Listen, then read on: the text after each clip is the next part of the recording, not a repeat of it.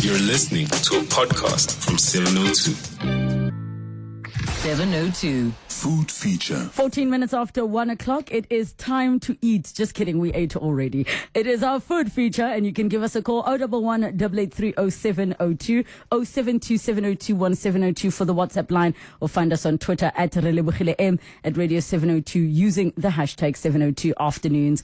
And yes, I know that I make you guys hungry every Friday, but that's why you tune in, so you can hear what it is that you must go and eat. So I'm so excited. In studio, we are joined by the owner of Adega, Victor Grasa, as well as Chef David Mufadi. Now, Victor, welcome to the show. David, welcome to the show. Thank you so much for joining us. Thank you. Thank you so much, and it's a pleasure being on your show. Thank you for the invite. So, Victor, you decided to do something crazy, and I say this with no respect whatsoever. Because, you know, for all the people that I know that are in the food space, things were really, really tough over the past 2.5, 3 years. You know, I spoke to a couple of franchise owners where I would frequent, and they would end up giving up because it was so difficult. But you did something crazy, which was to say, I don't want to just buy one, I'm going to buy the whole thing. How did that come about? Well, you know, I've always wanted to be, for all my sins, I've always wanted to own a restaurant. Yes. For as long as I can remember. And my brother, who's it's kind of a family business, we decided there was an opportunity, and through COVID, many of these wonderful brands, restaurants, started folding. And Adega was already in massive trouble even before COVID started, and it had become irrelevant. So I thought, well, you know, we all thought this is a great opportunity. It's a brand with tremendous heritage. It's been around South Africa for over 20 years, but it had lost relevance. And we decided, well, you know, let's reboot it. It's got all the makings of a great brand. It just needs relevance, and it needs to evolve into what restaurants have actually transformed into. Which is what exactly? Well, you know, it's no longer just a place to go and eat food at. It's a place where you want to go for an experience, and that's where things have changed so much. It's a lot of events are now being held at restaurants, baby showers, all of that is coming into the fold, and people through COVID were forced to learn how to cook at home. Yes. And they actually became pretty good at it. Yeah. So if you're going to be a restaurant now these days, you've got to raise the bar now. Yeah. And so you've not only got to offer them great food, but you've got to offer them a great experience. You've got to offer them what I call those Instagrammable moments. And what better way to do that than take a restaurant brand that at the core was all about sharing and family. So we've kind of unbuilt that. We've kind of unpacked that, and we've done a new corporate identity, a new visual identity, and I'm happy to say that the new look at Adega is really something quite beautiful to see. It really is a beautiful space. How do you make changes within reason? Especially people already know it's like, okay, it's the home of the Portuguese food. They have already certain expectations in their mind, not just based off of the type of cuisine you serve, but off of the Adega that they know. How do you make certain changes without alienating the original heart of the brand, the business, and the food? So I think, one needs to look at what worked and what didn't work. Yes. And I think what we did is we took what really worked really well, and we built on that. Because if you think about it as well, 20 years is a long time. Even 10 years is a long time. 5 years is a long time today. So palates change, they evolve. Your loyal consumer ages, and a new group of consumers then come in with a higher disposable income. Yes. And that are now out eating at restaurants. So that palette may have evolved. So you've got to actually keep in line with regards to new product development and match what the customer actually wants. So what we've done is we've created almost like an Adega lounge. That's something new that we've created. And that I was literally just reading about the same thing because, you know, I love what you were saying about yes, you've got this generation that is probably attached to certain things, but you've got a new generation Correct. who are a lot harder to please because they move on like that. And the fact that you now talking about the lounge, and I can't wait to hear about all the different things that you've got going on. Thank you. Yes, so the lounge was kind of a way into, you know, cocktails has become really big. You know, and that's kind of where we need to, it's not just about cocktails, it's about let's do cocktails really well. Because, you know, a lot of the times you go to a restaurant and their menus are massive because they do so much, but then they forget about what do you do really well? And that's what we focused on. Think about what we do really well and how can we actually build on that? And then the lounge is there to create, you know, also nightclubs have evolved. You know, there are no more nightclubs, but people now want smaller spaces where they can actually then connect and be themselves and drink some some champagne or cocktail, listen to some music, listen to some DJs. And that's kind of what the lounge is all about. So it creates that pull strategy, and then you go into the main restaurant, and that's your push strategy, where people are then, the new customer is introduced to Adega food. But I have a complaint, a formal complaint, because I'm seeing these delicious signature cocktails that, Abel, did you taste? I didn't taste it. Jono, did you taste? None of us tasted this cocktail, but what we did taste is the fantastic chicken. The team had prawns and calamari, and it was just the veg for me. I'm so in love with the spinach. So, Chef so David, talk to us about the food, because I always wonder if, as a chef, you feel restricted working in a restaurant where you're now preparing something the same all the time. So you've gone through a process of a rebranding, reworking certain things. How do you keep it exciting for yourself? Well, I'm lucky to be in an environment where we are allowed to express and to have freedom regarding creativity and so forth. So I usually sit down with my managers and we try to push ourselves regarding how far we can take our foods and how far in terms of the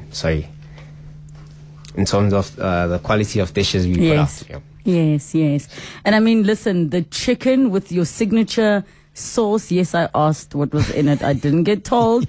I'm still obsessing over the spinach because I sometimes feel that some restaurants neglect the sides. And they don't. Yes, the meat or the fish is usually the hero of the dish, but like, don't neglect the sides. And you guys did such a fantastic job. Thank you so much. So beautiful. So just in terms of, Victor, the challenge now that you are facing as a business, because not many people are able to say, and this is just a straight up business angle, not many people are able to say, okay, I can see, you know, what has happened to this brand, and I have this passion of wanting to build it up again, you know, but also then say, I might not even break even at the moment. Sure. I might not even be getting paid myself. And especially in the food space, you sometimes need to physically be at certain places all the time. How are you yourself going to manage all of that, and what for you will be the measure of success? I think most importantly, I think with any franchise, the measure of success is the opening of new stores. And that is kind of what we are working on. And the only way I can do that is to create a really vibrant brand and add and unlock a lot of value to potential franchisees. So how have we done that? Apart from rebooting it, making it vibrant, putting some good aggressive marketing, which we'll talk about it just now, hopefully, and is to unlock several potential competitive edges for your potential franchisees. And I think we've done a lot of that by what's actually coming and what's in the pipeline. We are looking at importing and getting into fresh seafood. So when you come to our restaurants, it's not you don't have this refrigerated fish that there's a problem at the moment with fresh fish in the marketplace. So that's what we're trying to get, is eventually have fresh fish, so you'll literally be able to pick it out on ice and have it cooked for you. That's kind of the game plan. But apart as well as centralized buying and procurement that then affords each franchisee the ability to make a little bit more money, by having a little bit of a stronger purchasing arm, allowing them to make a little bit more margin on the restaurants that they have. But it's also the extras that we've added, like the lounge. The lounge is a different income stream that an Adega never had before, and that is where you can have events, where you can have not only just events, but a great meeting place to connect with your friends and listen to some music and sip on some world-class cocktails. You really need to taste our cocktails. I'm coming. Awesome. I'm coming to Bedford View. and that's exactly it in terms of us being able to unlock that kind of value. So when someone joins the franchise, we literally give you A to Z support, even from a human resources point of view, because we belong to a bigger group, and that's been our blessing, is that we can then plug into the other expertise that the group has and then filter that through into the restaurant. So as a franchisee, you literally get keys to your restaurant, and we take care of the training, the hiring of staff.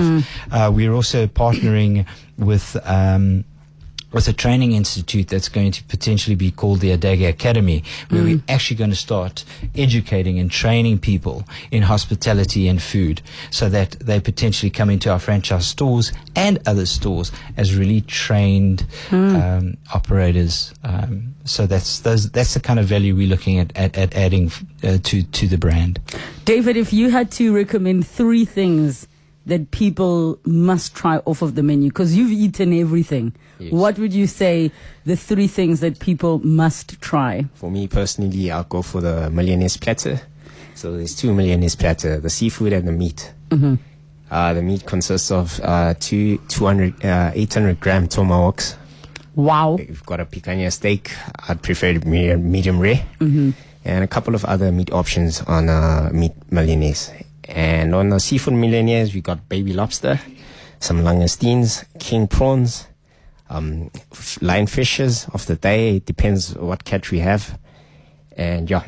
And for the other two, I would recommend the seafood platter as well as the familiar platter. Those are our great sellers. People love it a lot. They enjoy it a lot. So yeah. And your guys' portions are not small. Like, can we just address that massive problem, which are the big portions? But you have to explain to me, why is it, Victor, that Gateway Mall, KZN, has a special menu? Are we not special, or what's happening? No, it's very important to note that Gateway is a halal store. Okay, right. Yes. Okay. And that's important to know, that we also need to play within what is important for the community. So we can't neglect and have this cookie cutter outlook, even though that's important from back of house from a consistency of food point of view. But some specifically regional stores will have a little bit of a tweaked menu to cater for the local tastes. Okay, I think that it really, like, I'm so looking forward to see how the brand is going to grow and develop. How many stores do you currently have at the moment? So currently there's 2, but Norwood is launching in August, and that we're looking forward to. The space that is being created in Norwood is beyond gorgeous. It is probably the most beautiful store I've seen in a long time. Is it close to Grant? It's very close to Grant. Okay, because I was like, Norwood, that Grant Avenue has always been sort of the hub of going to eat and dine and that kind of thing. So it is. It's just off Grant, one of the roads just off Grant. And then we're in negotiations with another 2 stores that I can't divulge right now, but in very, very popular destinations around Joburg, but more in the north. All right. We are so looking forward to that. From your side, David, final thoughts that you want the listeners to know about the amazing food that you prepare.